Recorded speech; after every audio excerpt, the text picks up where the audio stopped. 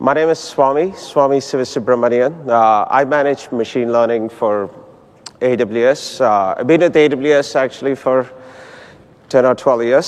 Super excited to be talking to you about machine learning today. So you heard from Andy today. We had a bunch of announcements, including many of you would be wondering, when am I getting my deep lens? Don't worry, since you came to machine learning track, we know you're interested in machine learning, so it'll be on its way. So that said, so let me actually start a bit about history of machine learning in Amazon. So as Andy mentioned in the morning, we have been doing machine learning in Amazon for more than 20 years.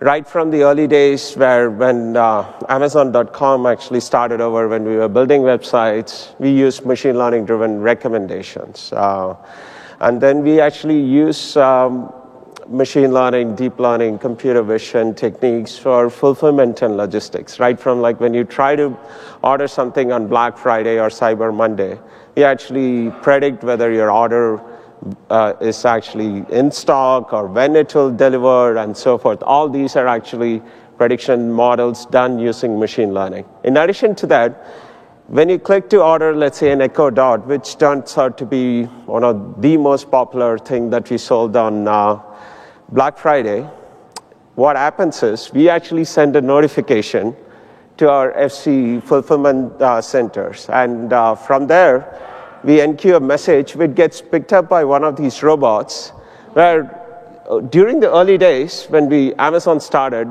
our fulfillment centers are these giant warehouses where we had these long racks filled with products, and people used to actually walk over, our associates, and pick up and bring it back to the packing table and then pack it and send it over. And if you can imagine the rate at which Amazon was growing, I mean, our FC associates started getting tired and tired. Then we said, hey, how can we actually make it better?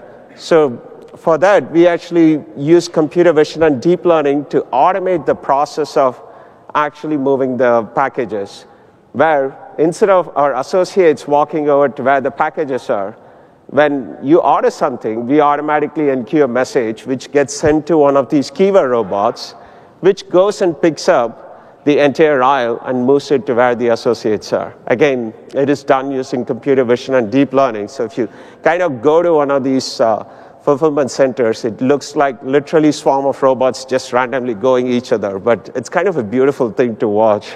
So we also use machine learning in other places like search and discovery. If you go to Amazon.com and start shopping for anything, you see these scroll bars like, hey, people who are interested in this, they might be interested in this, and so forth. So these are, even since the early days and as recent as until this year, we have been continuing to improve using machine learning. And recently we published 20 years of using machine learning for recommendations. So it's a great white paper I recommend reading. But these are examples of how we have been leveraging ML for search and discovery and personalization. Then we use it to improve existing products. When you think about existing products, like it can be like Kindle, where you're reading a book in your Kindle, and then you're looking to see, hey, who are the popular characters in a given book, and what are they doing? So we use natural language processing techniques so that you can actually extract what are the key entities and characters and what they are doing and so forth. And we also use it for our Amazon Instant Video. If you ever watched a movie in Amazon Instant Video, one of the cool features is called Amazon X-Ray. So X-Ray is really neat, where at any given frame, you can freeze the video, and it tells you who are all the actors in a given video. So if my wife and I ever have an argument about, is this the same person that came in Grey's Anatomy, we don't need to actually argue anymore. We can actually pause it, and then really we have IMDb links there. It's really neat. It turns out, though, 99% she is right. So, but that aside, truth is what matters. So we also use machine learning to build new products. And new products are the kind of products that are not possible without use of machine learning. So my favorite one is Alexa. So I have an Alexa at home for the past 4 or 5 years, since the early days of the first version of Alexa. And my 2-year-old at home, she grew up in a world where when she was born, we had Alexa. So she, other than mom and dad, she talks to Alexa in our house. So, and if you unpack what happens in Alexa, it is literally an automatic speech recognition where when my daughter says, Alexa, play Wheels on the Bus, it transcribes the speech command into text and then runs a natural language understanding so that when they say play Wheels on the Bus, we run an NLU engine called, it's called natural language understanding to say the intent is to play music and then call the appropriate API backend. It can be Amazon Music or Spotify or others with the parameter like Wheels on the Bus. It's really that straightforward. I am trivializing. We had thousands of engineers building these models, but you kind of understand that what it takes to build this. And Alexa can now also see. We can actually give fashion advice and so forth. Now, the other interesting proof of concept is Amazon Go. So Amazon Go is a very interesting retail store experience where they run on AWS, and we have been working with them on some of the computer vision models. And if you look at Amazon.com, Amazon Go, it's a store like this. You can walk in, scan your mobile phone, and then you can walk in, pick up anything you want, and walk out. First time you use it, even though I was building it, it actually felt like I was shoplifting. So, except believe me, we actually charge you. So I've tried to do all kinds of things, but it doesn't work. So after building many of these things, when you've been working with our customers, one of the feedback we heard is like, these technologies are awesome, but how can we leverage similar kind of technologies on top of our own data sets or similar magical technologies for our enterprise? So that's our goal with machine learning at AWS, which is to put machine learning capabilities in the hands of every developer and data scientist. So when I say this, then you might be wondering, so what are some of the machine learning capabilities customers are asking for? So last year at re:Invent, we launched a few major capabilities, and this is how we see the world to be. The bottommost layer is what I call catered towards expert practitioners. These are folks who have huge interest in saying, like, I really want gradient boosting trees, or I would like PyTorch, or MXNet, or TensorFlow, or so forth. So they understand when to pick what, and then they actually know whether to run on GPU or CPU, and so forth. So, and for them, the breadth of actually the compute offerings and also the support for multiple frameworks and algorithms, these things matter. Whereas the next layer is catered towards who we call as data scientists, who are actually trying to build machine learning models on top of that data lake in AWS. For them, we have Amazon Machine Learning, and then Spark and EMR, and also Mechanical Turk. And then the third layer is catered towards app developers who are not familiar with ML, but they want to actually parse an image and find out what's in an image. They want to build a chatbot and so forth. So since we launched last year, we have had several customers running machine learning on AWS today, as Andy mentioned. So right from like Netflix and Intuit and Expedia and so forth. But let's actually double click and see what each of these customers are doing in each of these layers. Now, the bottommost layer, the first thing that if you're building deep learning models, customers care about is machine learning hardware really requires specialized compute instance to accelerate the mathematical functions. I mean, if you think about it, many of the deep learning frameworks, at the end of the day, do like a matrix multiplication. So for them, they really are interested in having acceleration functions. So last month, we launched P3 instances, which is the fastest and most powerful GPU instances in the cloud, which has up to 1 petaflop of computational performance. And we have had several customers like Airbnb, Toyota Research Institute using it, and we've been getting great feedback. What used to take, let's say if you're running on TensorFlow, and it took you weeks for training, now you can cut it down to days.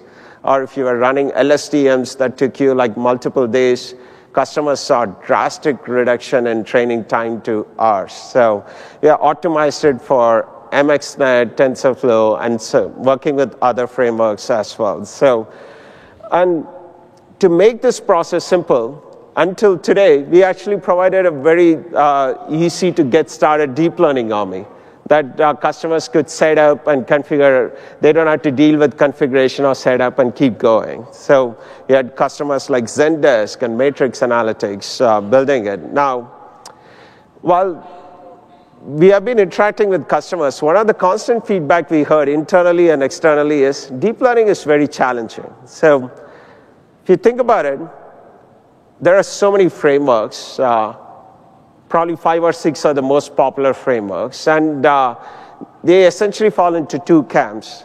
One is catered towards scalability, and another one is catered towards flexibility.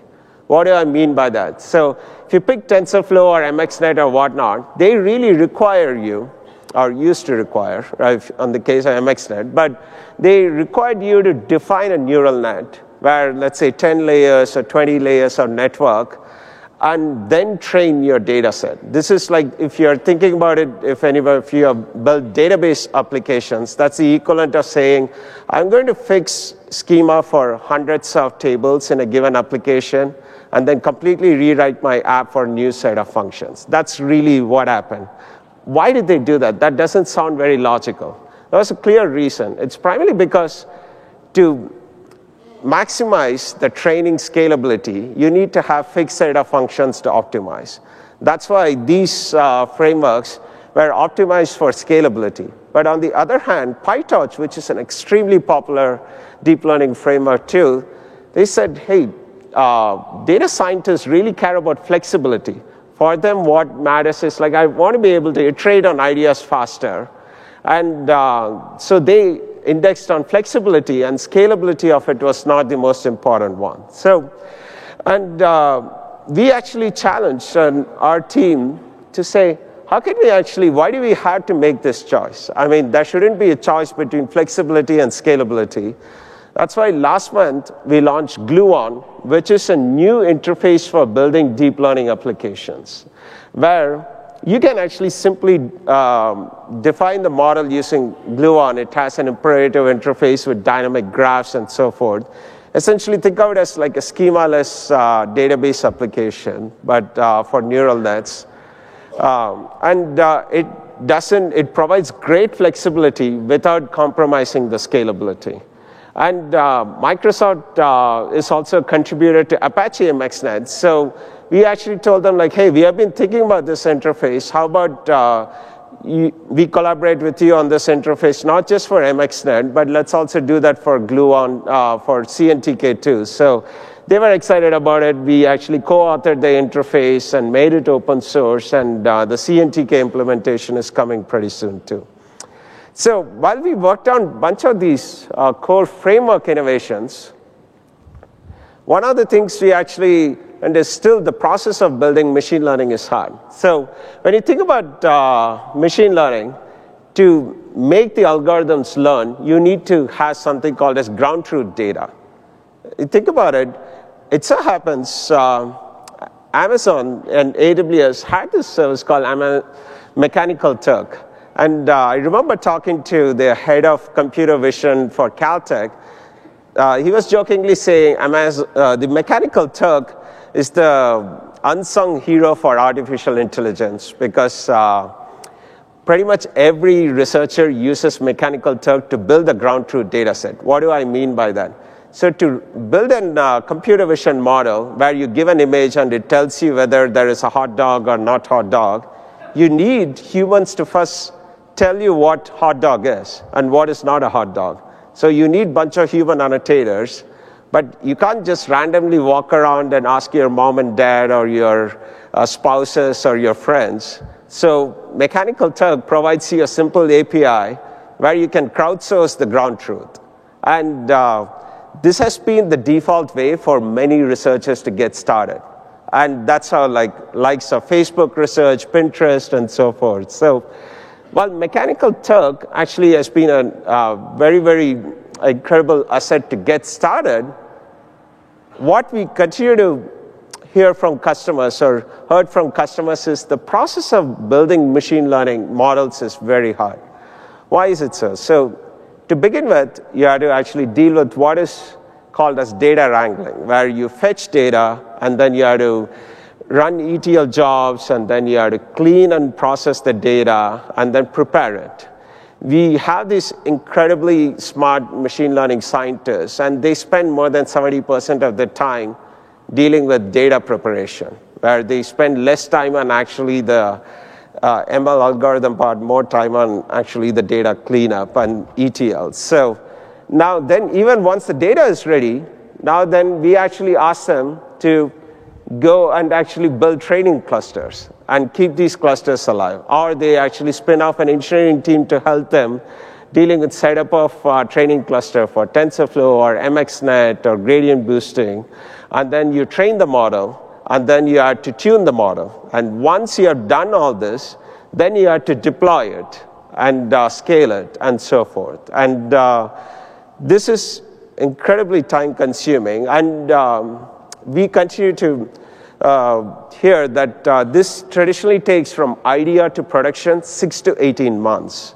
And that's why we actually built today and launched SageMaker. So what is SageMaker?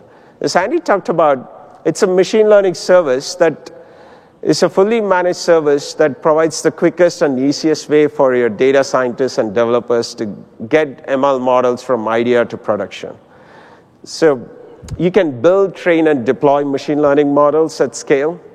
And it actually provides a zero setup where with a single click, you can spin off a Jupyter notebook, and you can author machine learning models. And literally with a single line of Python code and model definition, you can submit, and it will run a TensorFlow model and train it, and it will output a trained model that you could host it on the cloud. So it's actually very, very powerful. But I talked about why machine learning is hard. Let's see why it is making it easy with SageMaker. So you mentioned we first provide pre-built notebook instances. That means that if you have developers who are interested in machine learning, but they actually don't know what it means to build a recommender system. Think of it as like a cookbook or pre-cooked recipes that you can put in microwave and get started for your dinner. So the way to think about it is these are walkthrough notebooks where we have pointers to data lakes, and you can actually point to your S3 bucket, let's say, to build a sample recommender app. Or you can to do the same for like image classification and so forth. In addition to that, what we have found in our experience dealing with Amazon data sets is like many of the classic machine learning algorithms like PCA or LDA or linear classification or factorization, all those, they're extremely popular, probably more so than deep learning, but they don't scale beyond a certain data sets, or they take too long to run, making them super expensive. So we invested significant amount of time in rewriting these algorithms so that they can actually run much faster. And then to make the training process easy, we provided a one-click training API for running machine learning, deep learning, but also custom ML algorithms. Many of the expert practitioners that I talked about, they actually write their own machine learning algorithms that they want to train using SageMaker. And finally, one of the things when you build a deep learning model, you realize is that it is incredibly hard to tune them. Like you have to know when to actually tune, for example, let's say the backpropagation metric, or when do you actually think about learning rate, and how do you know what is the right parameter, and so forth. It turns out it's a very, very incredible craft, and very few people know what these things do when you start changing them. So what do most of the developers and scientists do? They just leave it to the defaults and see, okay, that's good enough. So Instead, you can actually do better, where you use machine learning to actually tune these ML models. And that's what actually SageMaker does, where we tune with and provide default hyperparameter optimization for our training. Eventually, we also, once you train the model, you need to deploy it.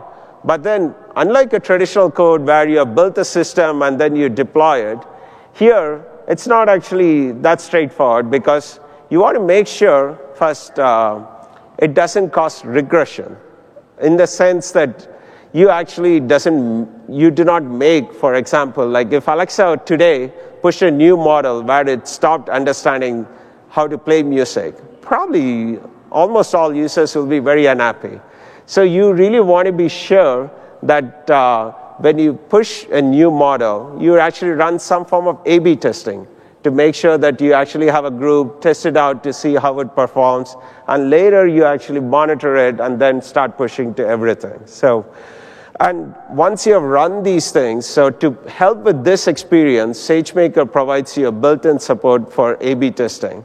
And then once the model is ready to be deployed we actually provide a push-button way to deploy a multi-AZ auto-scaled hosting environment. So that's actually SageMaker in a nutshell. And as I mentioned earlier, we also provide a 10x better algorithms that are built in SageMaker. This is, if you see many of the classic implementations of algorithms that we talked about, they're all what scientists call as multi-pass algorithms. The reason they don't scale well or they run not as fast is because they actually take multiple passes on the same data set to optimize.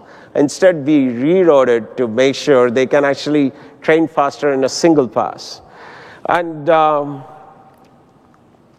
we gave SageMaker to many customers as part of our beta. We have listed some of them here, like Intuit, whose chief data officer is going to come and talk about it later, their experience with it. And also Digital Globe, who's an incredibly interesting company where they actually collect high-resolution satellite imagery. So these are very, very, big image files that they store in S3 on Glacier. And when their customers start pulling these images to do different kinds of applications, they need to know when to start pulling these images out of Glacier to S3 and when to optimize for cost versus performance. So they have been using SageMaker to build the machine learning models so that they can actually do that. So the other example of customer who have been doing is ZipRecruiter. So using SageMaker, ZipRecruiter is a very popular online employment marketplace. And they have more than 1 million employers and 100 million prospective employees. And using SageMaker, they are actually working on building a recommendation engine that matches the employers and potential employees. So that's kind of SageMaker in a nutshell. And later in the talk, we will have Ashok from Intuit talk about their hands-on experience with SageMaker and how they went about it. So now that we talked about what it means to build machine learning using SageMaker, as Andy mentioned, we actually asked ourselves, still, the process of getting developers who are not exposed to machine learning is still sometimes probably overwhelming as scary. So one of the challenges we actually I posed to my team and asked ourselves is how can we make machine learning more fun? Learning ML should be fun. It should not be I need to actually go learn about all these mathematical functions and so forth. If you get people excited about ML, they will actually start learning with it and say, hey, this is actually not as hard as actually it thinks. It's just a bunch of mathematical functions, and the programming environment becomes so easy that people will enjoy. So that's why we built DeepLens. So DeepLens is a fully programmable video camera. So think of it as you can actually, and it's optimized for Apache MXNet, and also Caffe and TensorFlow models can be run on it. And how does DeepLens work? Essentially, you can deploy pre-trained education models on top of DeepLens. such as hot dog or not hot dog. Or actually, you can deploy custom models. For example, the custom model I'm really excited to build is like I live in a suburb in Seattle where there are still like forests around. So we have black bears coming and visiting our trash cans all the time. So my wife is fascinated with seeing the bears from inside the house. But then we have a dog, so we can't just say anytime there is a motion in the backyard, text us so that we will go see, because that means whenever my dog goes, I will keep getting pages. So I want to build a camera that recognizes bears, and then it will page me using SNS and send me a text message so that we can go out. Instead of literally my wife's idea is to have a stakeout where we literally have a popcorn and wait for bears to arrive between 12 to 4. So, and instead I want to make this process really easy. So, and we can do that with deep lens. I've heard already customers saying like, hey, I want to actually build a garage opener where it recognizes the license plate so that it will only let one car that is authorized to enter using deep lens. And we have had different people interested in doing different things. And the way it works is you can deploy these custom models, and it runs the inference at the edge. The computer vision model that you built using SageMaker or the pre-trained model, it passes through the single pass, the frame, and then later you can choose to send back the rest of the video back to AWS if you want to do further analytics. You can actually do it again in the cloud using your own video pipeline, or you can actually use recognition video as well. And it integrates with Lambda, SNS, and SES, and so forth, too. And one of our original mission with Deep Lens is from the time it takes for you to unbox Deep Lens to actually installing the first project, you should be able to do that within 10 minutes. To make that really easy and get that going, we actually gave a bunch of sample apps like artistic style transfer so that you can point your deep lens to, let's say, this location, and it will actually layer it like a Van Gogh painting, where it literally layers this artistic style on top of it, or to detect a hot dog or not, or to recognize objects and so forth. So we're super excited to see what our developers do. And there are developers literally who are lucky enough to sign up for this workshop. They are building it, but for many of you, or all of you who have attended this one, we are working to get those things also. We are going to be making them available to you in the coming weeks and months as well. So let's actually try to build something fun and interesting, and feel free to put them back in open source so that you can actually contribute back to the community of computer vision. So. Now let's talk about application services. So, as I mentioned, the goal with application services is to provide API services for developers who do not have to know anything about machine learning, but they want to build a chatbot, or they want to do image analytics or facial recognition or so forth. Last re:Invent, we launched Rekognition, which is image analytics. It's a service that can detect objects on scene and do facial recognition and celebrity recognition and so forth. And we had several companies using Rekognition. The one that is recent and top of my mind is like Marinus Analytics that Andy talked about. So Marinus Analytics is a nonprofit startup. Their goal is to fight human trafficking. And to do that, you have to actually recognize the victims and also the persons of interest, and as quickly as possible, plugging into the various live feeds and so forth. So they have been building their software on top of Rekognition so that they can detect these people and alert the appropriate law enforcement agency. I mean, it's kind of incredible to see what these AI technologies are enabling for these use cases. So last week, we launched in Rekognition the ability to detect text and image. For example, given an image, we can tell what are all the text in it, and we have customers like Pinterest looking to see how they can leverage that to search for a text in their pins and so forth. And also to be able to do real-time face search. This is, how can you actually build a facial recognition system say, that can search across tens of millions of faces in less than half a second. So, and that again, you can do that with recognition with a single API call. So, super excited about the tons of innovations that our customers are doing. But one of the feedback we kept hearing is that these customers said, images are great. We are generating more and more video. And when you think about video processing, it's actually, while it looks very simple, it's a series of images is what a video is constructed. In reality, the traditional solutions that are image-based don't really work that well. Because when you deconstruct a video into series of frames, the temporal information gets lost. And if you just do image processing based solution, then you start actually getting poor accuracy.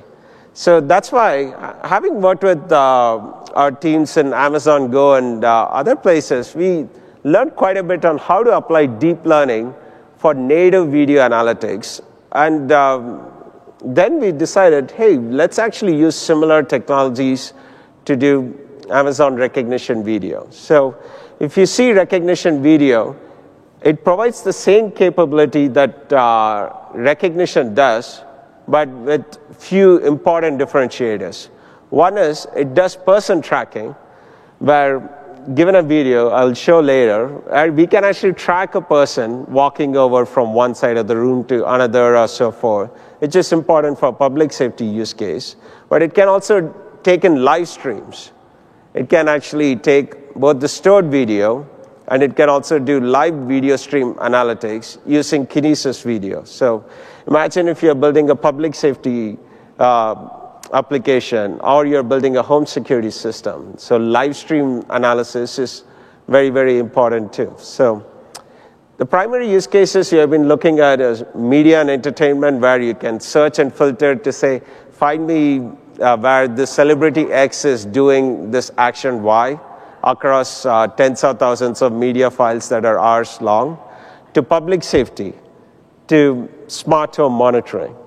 So now let's talk about actually, let's take a look at what Rekognition Video does in a live traffic cam example, where we have been partnering with City of Orlando, who has been looking to launch a pilot with Rekognition Video for public safety application that they are building in the city.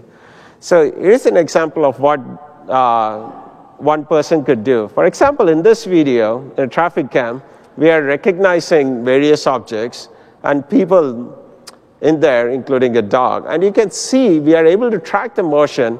Even in this example, like person 2, their face was not visible all the time. But we were able to see, hey, this person got off of this car. And if they went and, let's say, stole a package, we should be able to say, hey, this person 2 got out of this car with this license plate, they picked up this package, and so forth. So it's kind of incredible to think about. All you need to do is make a single API call with an S3 bucket, S3 URL, and you get all that information.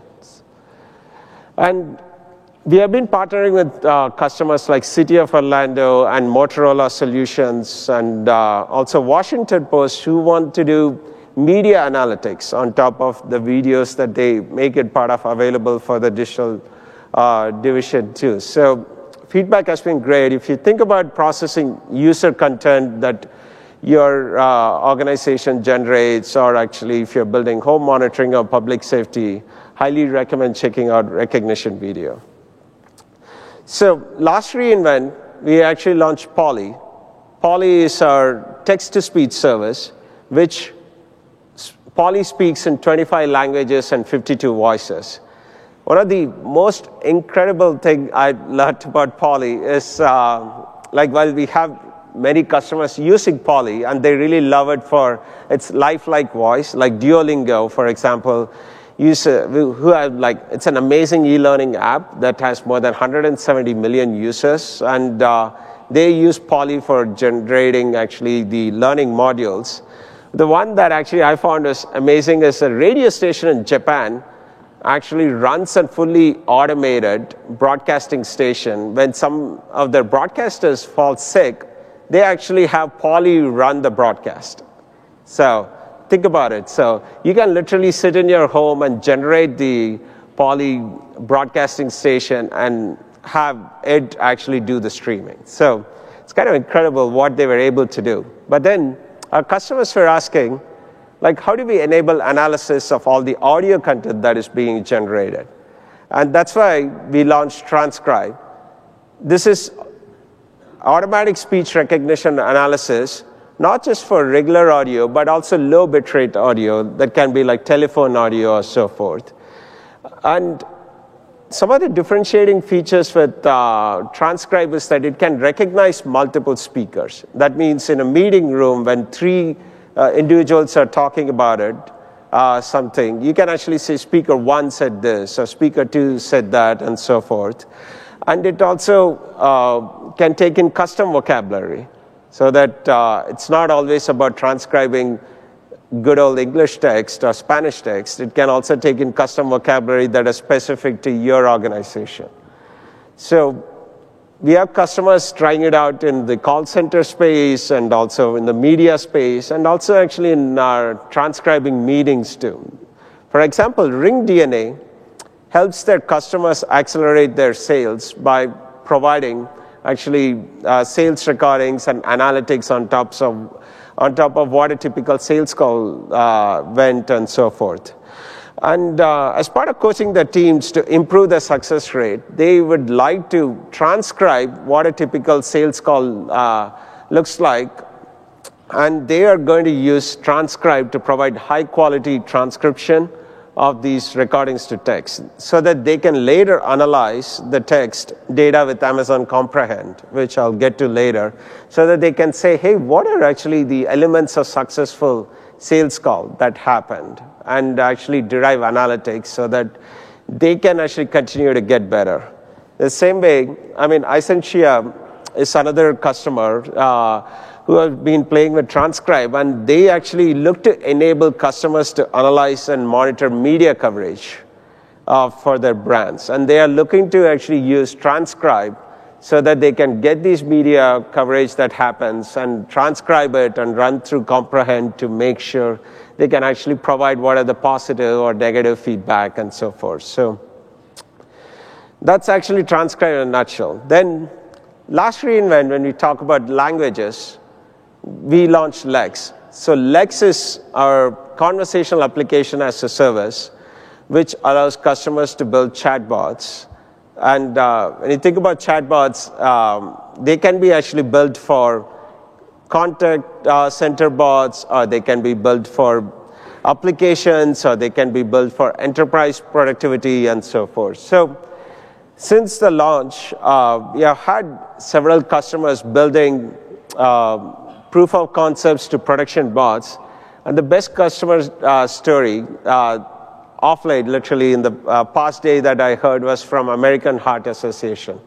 And I talked to the CIO of AHA. They mentioned that, hey, they saw me or my team talking about Amazon Lex, and he went and told this team, like, why don't you take a look at Lex and come back to me in a couple of weeks and see what we could do. And in 2 weeks, he asked them, like, hey, so tell me what we could do and show me the slides on what is possible. They said, no, we got it. We actually built the application already to automate registration for AHA marathons. That's really how simple it is to get started with it. So that's actually amazing. And this year, we have been continuing to innovate and improve on Lex more and more so that we can make it easier. And you can actually connect Lex with our contact center, Amazon Connect solution, and also with other providers like Genesys and so forth. So now let's talk about how do you communicate with your global customers in the language of their choice. So we launched today neural machine translation as a service, Amazon Translate. So it is actually enables real-time translation powered by deep learning, and it supports 12 language pairs. You can see, you might be wondering, saying, like, so what's so special about neural machine translation? So to give you some example of what it enables, so actually I'll give you an example of what happened when I went to Switzerland last month. And then my wife told me, if you're going to Switzerland, you should really get a Swiss Army knife. So I went to a store to go and pick a Swiss Army knife. And the craziest knife I saw was a knife with more than 100 blades. I don't know how people even use anything in it, but the shopkeeper told me like one of them is a toothpick. I'm like, who uses a toothpick in a Swiss Army knife? He said, no, you are not believing me. So he pulled up a translation in Amazon.de. And I said, I can't read German. So he pulled up some translation engine. I can't remember which one. And what it said was something like this. It's a very traditional phrase-based machine translation. And while it's okay, I mean, it is somewhat, you can make out that, hey, they are talking about a pocket knife and it has a toothpick and so forth. It has many inaccuracies. So, and I didn't have my VPN, so I couldn't actually check out Translate. So I went back to my hotel room and then pinged my team saying like, hey, I had this review that I saw. How does our system with Neural NT does better? Because I know the other one actually was okay, but does it do better? So it is an example of what the neural version did. So actually, if you see it, it's actually pretty good. It's almost like what, you don't need that much post-editing with human translators to make sense out of it. And there might be one or two areas where we could still continue to make it better, but this is almost as good as what a human translator could do. So that's why I actually really like where the translation research is taken with Neural NT. So that's actually what is powering Amazon Translate. And we have customers like Hotels.com who is interested in using state-of-the-art machine learning systems, including for translation. And they really want to actually gather customer feedback and reviews on customers' language of choice and translate it so that they can run analytics on what are the best positive and not so positive feedback about different travel properties and so forth. Now, the other service we launched today is to extract insights from unstructured text. And the goal for that is with Amazon Comprehend, is to extract, given a text, to extract sentiments, entities, and also understand the topics in it and key phrases and so forth. So what do I actually mean by this? Let's take a look. So here is a text where if you see the text, Amazon.com is located in location X and so forth. It's very easy if you read it for you to know, which one. Amazon.com is an organization and Seattle, Washington is a location and so forth. But imagine you have like hundreds of S3 files that get put in your bucket every day, and you want an automated way to parse it. So you can run that through Comprehend, and you will get very good structured outputs, such as like, hey, the organization that is listed is Amazon, location is Seattle, Washington, and so forth. And you can actually run it through Elasticsearch, for example, and actually get a good search output on saying, like, tell me all the organizations that are listed in the text output that we generated today, for example. Or you can actually analyze all the positive sentiments that were written about a particular organization and so forth. And Amazon Comprehend also does topic modeling, where imagine all the articles written by Washington Post, which might be, let's say, 20 million articles. You can actually call a single API, and it will extract the key topics. And again, the cost will be not even that significant, which is kind of amazing. So, and the use cases we have been targeting early on is voice of customer analytics and semantic search and knowledge management. Let me actually walk through with a demo of what our customers have been doing with Comprehend and all these services. One of the areas our customers have been thinking about is I asked the team, hey, we are launching all these services, Translate, Transcribe, Comprehend, and so forth. How can we actually showcase why it is easy to do what it is? And one of the ideas we had was, let's build a multilingual social analytics app. What does that mean? So think of you are actually, let's say, chief marketing officer for AWS or any of the organization. Your customers feedback flowing in from Twitter, you have customer feedback flowing in from your call centers, and they might be flowing in on multiple languages, not just English. It can be Japanese and French and so forth. But you, as the person in charge of it, you would like to actually get a dashboard like this, where you say, hey, I want to know, for example, like what are all the top entities that are discussed about AWS? And then you want to say, hey, here are the things that people are talking about, and here are the software issues that people are talking about, here are the non-software issues, and so forth. And to do a dashboard like this, we actually built a software application that takes Twitter Stream API, runs it through Kinesis Firehose, and then from the Kinesis Firehose, we ran it through Translate. And one of the things Translate does is first it actually enables you to detect the language. Imagine you're not actually, when you're taking something like a Twitter Firehose, you first want to know what language the source language is, and then later you need to call the appropriate translation. So it does language identification, then it actually, you can call it to, let's say, translate to English. And then later, you can actually comprehend what is said in a given Twitter feed using the Comprehend API. And then output take the output and put it in S3 and visualize it in QuickSight. That's actually what the end-to-end pipeline is. But when you think about what we just did, it's a completely serverless pipeline where we didn't even have to spin off an EC2 system or anything else. It's completely serverless. You can actually hook it up and keep going. And then you can actually visualize a dashboard like this where you can say, for all the tweets that came to AWS, you can actually say, what are the classes of tweets that are going on? Again, we didn't have to feed any specific knowledge graphs like, hey, there are software-related tweets or so forth. Let's say we want to focus on specific things like software-related entity types.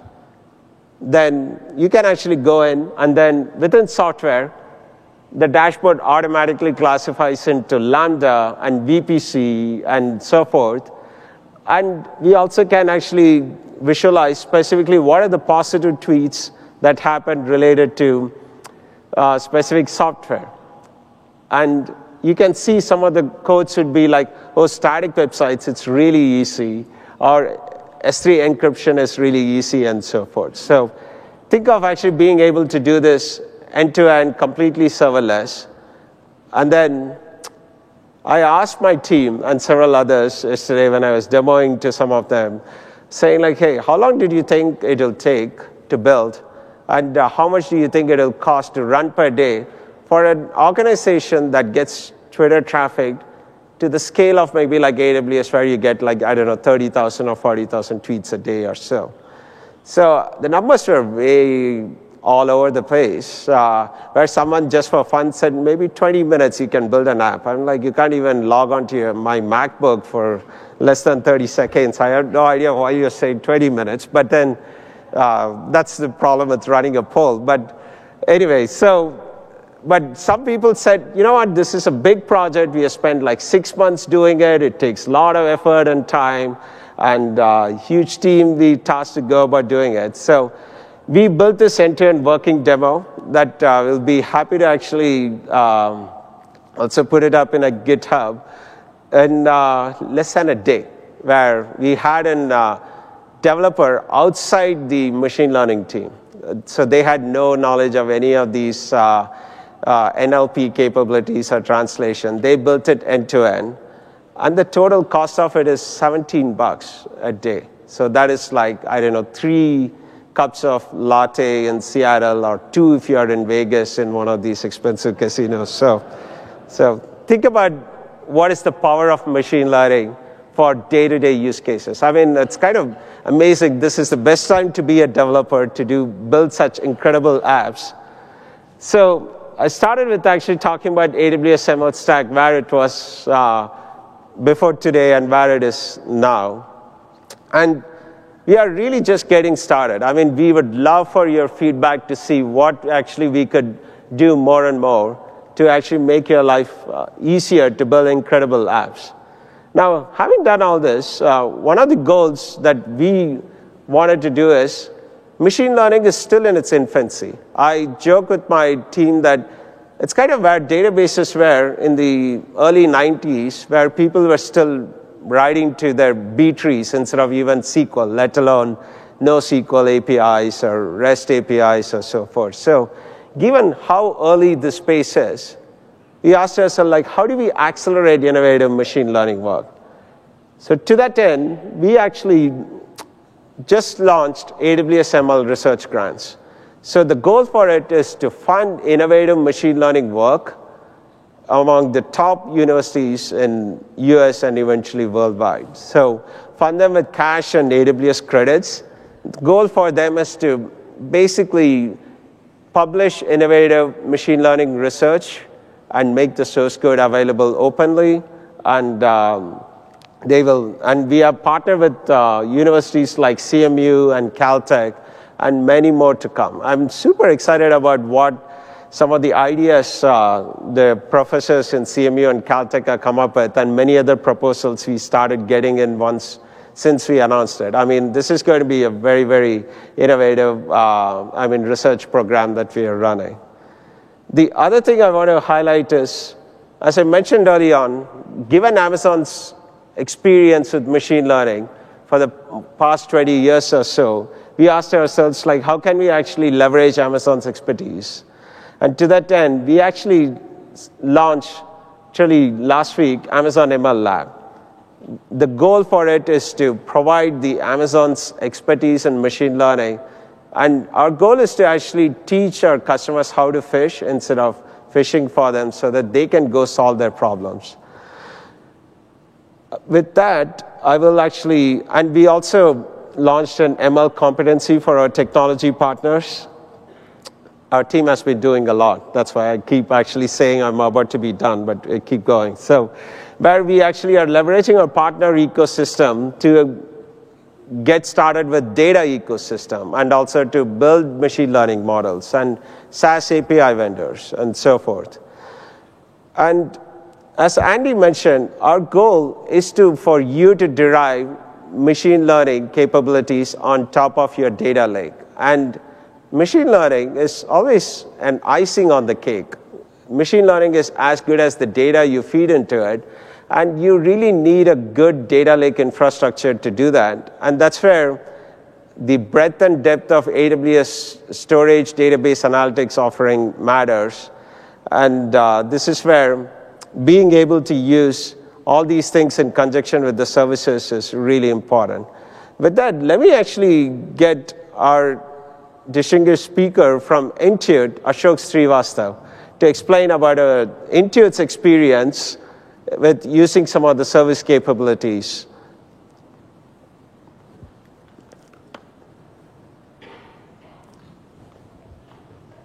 Thank you, sir. Thank you so much.